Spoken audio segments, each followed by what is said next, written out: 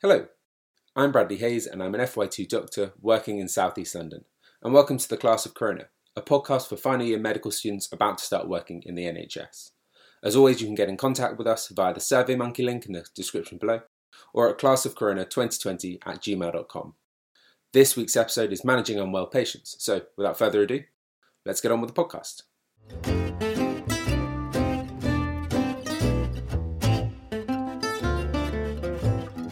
So, let's introduce our expert panel. So hi, my name's Dan Curley. I'm an FY2, currently working in A&E at the moment.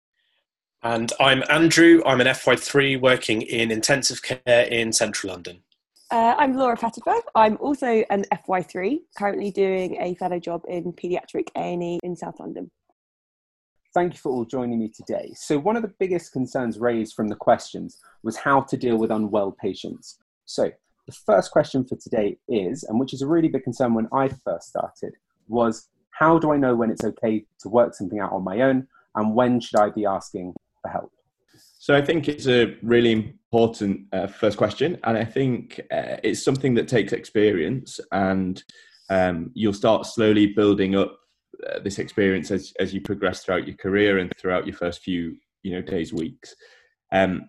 What I would like to stress is that at the moment, more than ever almost, is that you're really not on your own. There's lots and lots of staff available at the moment. Other doctors have been redeployed to certain key areas, and there's just a lot of people around, a lot of hands, and people who will really be there to help you out, support you, and guide you. I think that's a really good point, actually. I think if you're ever in doubt, it's better to tell someone than to be in a situation where you haven't told someone when you should have. Does anyone else have any things they'd like to raise? Yeah, there was something that somebody once told me that I always keep in my head when thinking about this question is the moment that you think, should I escalate this, is probably the moment to escalate, or at least to kind of pay it some serious thought. And often that comes a bit earlier than it may do otherwise. But I think, as Dan said, that's a good thing, escalating early. It's also, this question, it's not one, for me at least, that goes away. Now in starting my job in FY3, where I was on the intensive care unit, again, the question was coming up, when can I competently manage these patients and when do I need to escalate? And speaking to some of my friends that are registrars, it's a question that they ask, for example, in the middle of the night, when do I need to call the consultant or when can I manage this myself? So although you build in your confidence and your competence and you over time manage things independently more, I don't think that question ever goes away completely. So it's one worth thinking about early. And I think, following on from what both the guys have said, you're never, ever going to get told off for escalating someone. Even if actually you were being a bit overdramatic and it possibly was the wrong call, no one's ever going to criticise you for escalating inappropriately. You will get criticised, however, if you have not escalated something early enough. And so I think early on, if you have any doubt, if something's just not quite sitting right, or if you just don't know, that's absolutely fine. Everyone's been there. And the safest thing to do is just to escalate as soon as possible. If you're unsure afterwards, if you want to talk to one of your seniors about it afterwards and say, was that the right call? Was that not the right call? Always ask, and then you can have a little debrief about it. And certainly one thing that I learned, I wish I'd learned sooner actually during F1, was at the point I decided I wanted to escalate and I made the call, whether it was to the outreach team or a registrar or somebody else, was that when I made the call, one of the first things I'd say to them is immediately what I wanted. I think when I first started escalating things, I'd kind of blab a bit about all the history and what I was worried about and la la la. And actually, I should have just said, I would like you to come and review this patient as soon as possible, and it's for these reasons, X, Y, and Z. I think that's really important. You can say lots of history and parameters and blood tests and things, but actually the person over the phone wants to know what you want, really, and that goes for any conversation that you have in the hospital. I think for me it's really interesting. I think everything we're going to talk about on here is all situation dependent. I think we've kind of started off talking about escalating unwell patients who might need senior review quickly, those kind of patients. But there'll also be things that you're unsure about, and this is a complete spectrum from, you chase a blood result and you've got a slightly, low calcium, what do you do? Slightly high potassium, what do you do? To you've been asked to see a sick patient and they're peri-arrest, what do you do? And there's a complete spectrum there, and there's a kind of a stepwise approach as to how you can approach that. I guess you can, from the simple things, the electrolyte abnormalities or the low HB, there should be guidelines, and you hopefully can figure out where to find those guidelines and familiarize yourself with where they are, pull those up, and you can work through it. And there are always people about 11 o'clock on a ward.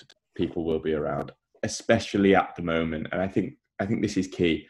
The NHS that you guys are going to come into is very different to what it was 6 months ago. People aren't rushing off to go and do clinics. People aren't rushing off to theatres.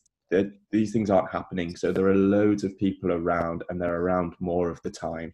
And I think, just leading on from that, don't underestimate the value of kind of escalating just to one of your peers. Often just in those situations that Dan was talking about, where you've got a blood test result that's abnormal, and or there's a guideline that you think how to follow it, and that you're kind of happy with what you're doing. But sometimes it's helpful just to ask a colleague, another FY1, does this sound reasonable?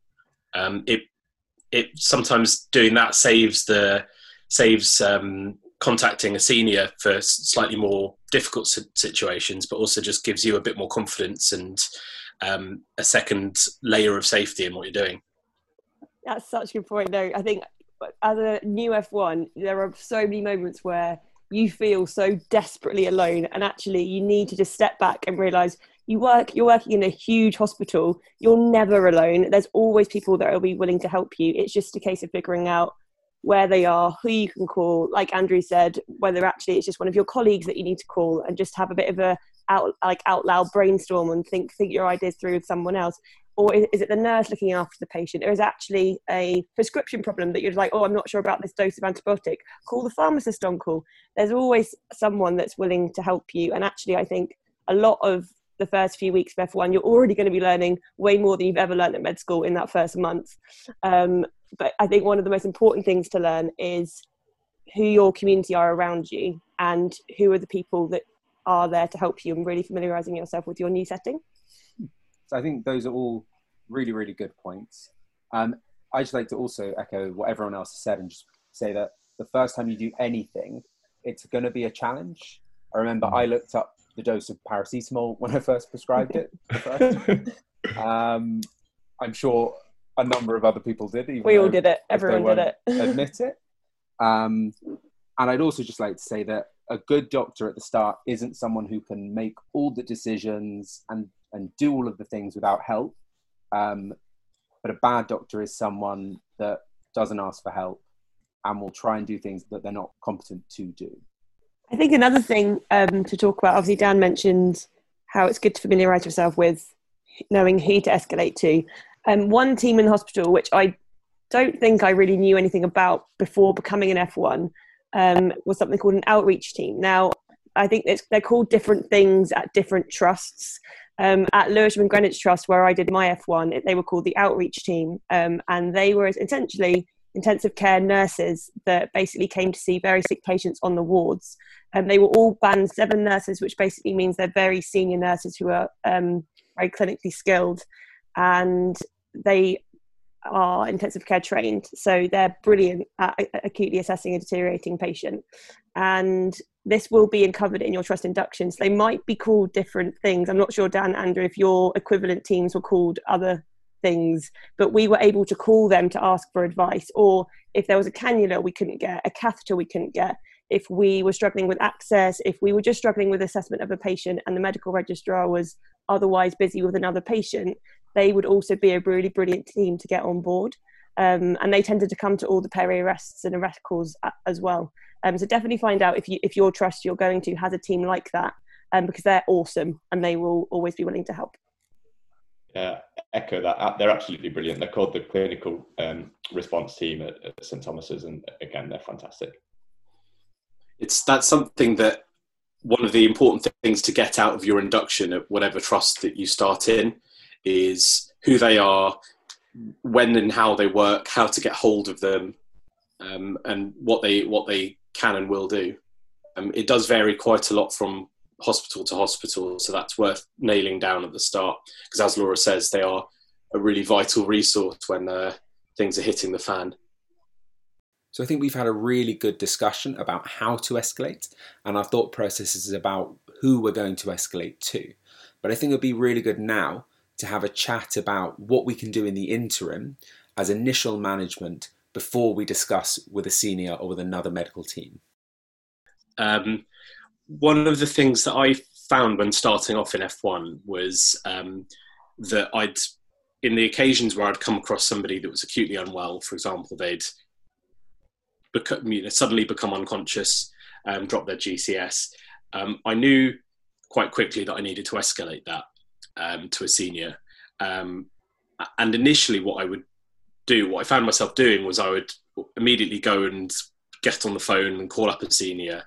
And actually what I came to realise over the course of the year is that even as a very green new F1, you've got the ability to do some basic manoeuvres, airway manoeuvres, getting oxygen on, checking blood pressure and things that you can do straight away that can make a quite immediate difference to a patient. So I came to value doing an A to E assessment, correcting the immediate problems with that, sometimes before calling for a senior. That's not to say that if you've got other people around that could call for a senior simultaneously, you shouldn't do that. But I think sometimes, particularly at the start, the temptation is immediately getting a senior involved, but actually doing a head tilt chin lift, putting an oxygen mask on. Those are things that are somewhat time critical, and actually doing a quick A to E assessment and correcting anything that's immediately wrong is sometimes valuable to do before picking up the phone. Likewise, if you've got a deteriorating patient, maybe not as critical as the one Andrew is talking about, but someone who's kind of deteriorating over the course of the day, it's not an absolute emergency there and then, but you can still do your A to E assessment. You can get some IV access, you can get some fluids running, give some antibiotics, you can, send some blood tests. And then by the time you've assimilated all that information, you can, if you've got the time, that's a great way to escalate, to say, look, this patient's been sliding the wrong way all day. This is what I've done. This is, I'm now at a point where I can't get any further without additional help. Do I need to, think about something else? I think it's, when you first start out, this is all new stuff. And there are times where you'll need to get a senior involved straight away, but there will be times where you can, get an ECG, do a quick blood test and wait for those results before you discuss that patient.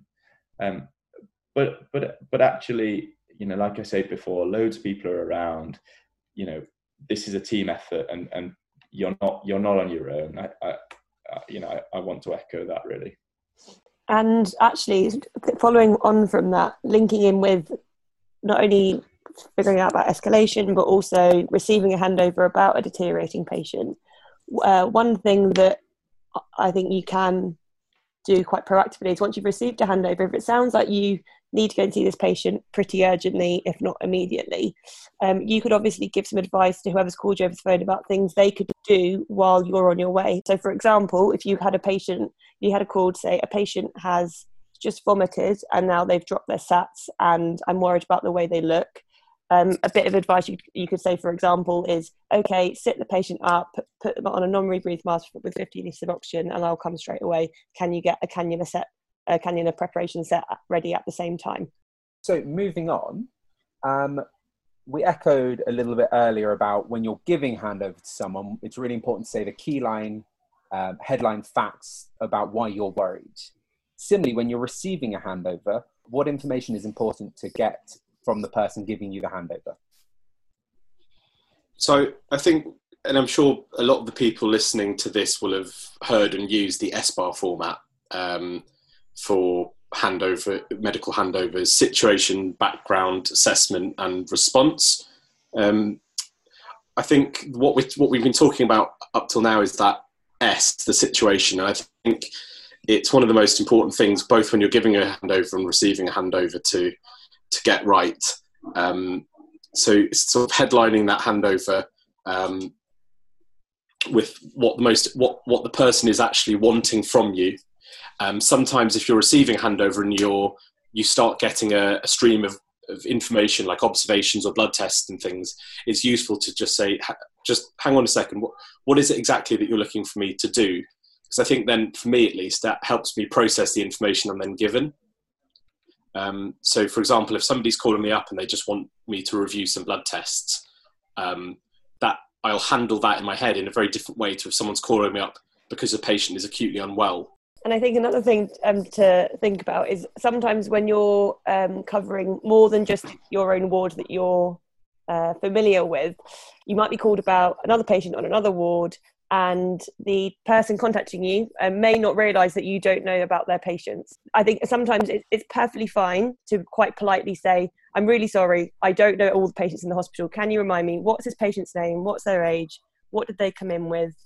And tell me the story and tell me why you're concerned about them now. I think stick to the basics, get their name, get their age, get what ward they're on. And another really useful thing is always to take the name of the person that's called you.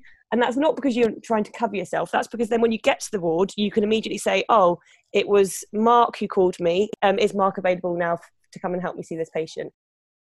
Something else I'd just say, if you are handing over to a colleague, say you finish your shift at 5 o'clock, and you're handing over to the on-call ward doctor, ward cover doctor, your patient's blood tests aren't back and you just need them chasing. I think it's important to stress here that if you order a test for a patient and they're not back by the time you leave, you need to hand that over to someone to chase, even if you expect it to be normal. It needs to be looked at by someone that day. You can't wait for tomorrow to look at those results. Same goes for x-rays, the same goes for any test. But if you are handing that over to someone, so say, I call Andrew up and say, look, mate, I'm heading home. I've just done some bloods on a patient. They've spiked the temperature. They're a bit tachycardic. Do you mind just chasing them? I'd say what the story is, but I'd specifically say, what I'd want you to do. So I've already taken the bloods. They're in the lab. Please, can you chase the blood results?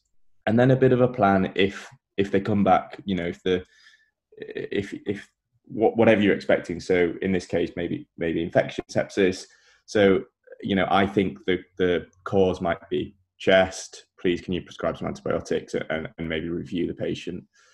If the bloods are normal, that's fine, leave it. That make sure you have some kind of plan. So when you're handing over to a doctor who doesn't know the patient, doesn't know the story, they can at least act on these results when they start coming back. So I think we're going to move on to a slightly different topic now. So I've often found myself, I don't know what you guys think, when I'm at arrest calls and peri-arrests, I find myself at the back, especially at the start, not knowing exactly what to do. So what ways and what things could you do to get involved and help out the team during an arrest? I think one thing that took me 2 or 3 arrest calls to really have the balls to do was, as soon as you arrive at the arrest call, if it's already been established who the leader of the arrest is, no matter who that is just to quickly introduce yourself. Hi, I'm Laura. I'm the F1 on the arrest team today.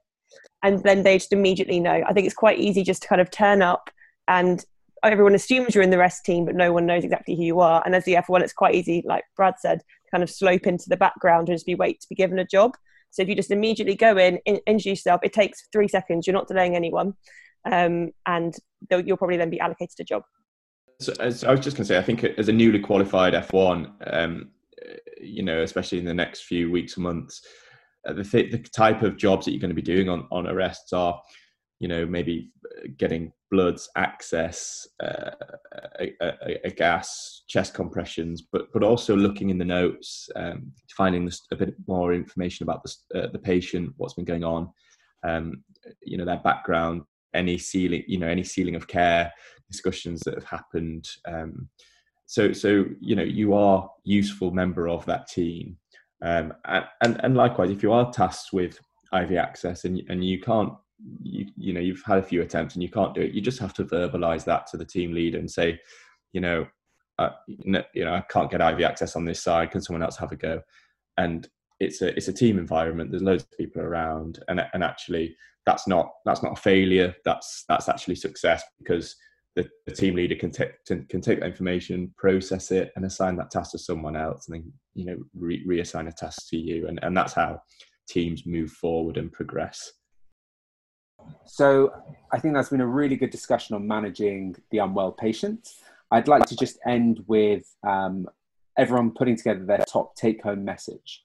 I think for me, the top take-home message would be that you should never feel stupid asking for help, and that being a good doctor is about asking for help when you need it.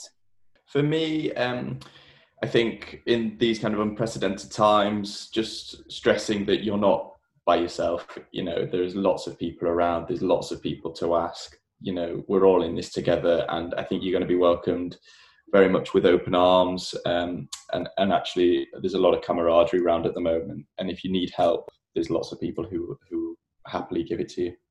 Mine would be, it's absolutely fine to not know what to do. Everyone's been there, you're only human, and this is your first job, and you're going to continue not knowing what to do in lots of situations for the rest of your career. So get used to it. It's not going to change, and it doesn't mean that you should be scared when you first start a new job. So if you don't know, don't kick yourself, don't take it home with you. Just know that if you don't know, that's the time to ask. My take-home message from this would be that there is always someone there to ask, whether that's someone within your own team, either another F1 or one of the seniors, one of the ward staff, allied health professionals, doctors from another team. There is always someone around that you can ask for help. So thank you all for the discussion. I think it was really, really good. So what we're going to be doing next session is bringing the first session of coronavirus and this session together, and we're going to talk through specific examples of managing unwell patients. So we'll look at 3, and we'll look at 1 or 2 non-COVID patients and 1 COVID patient, and how we manage them in A&E, on the ward, and on ITU.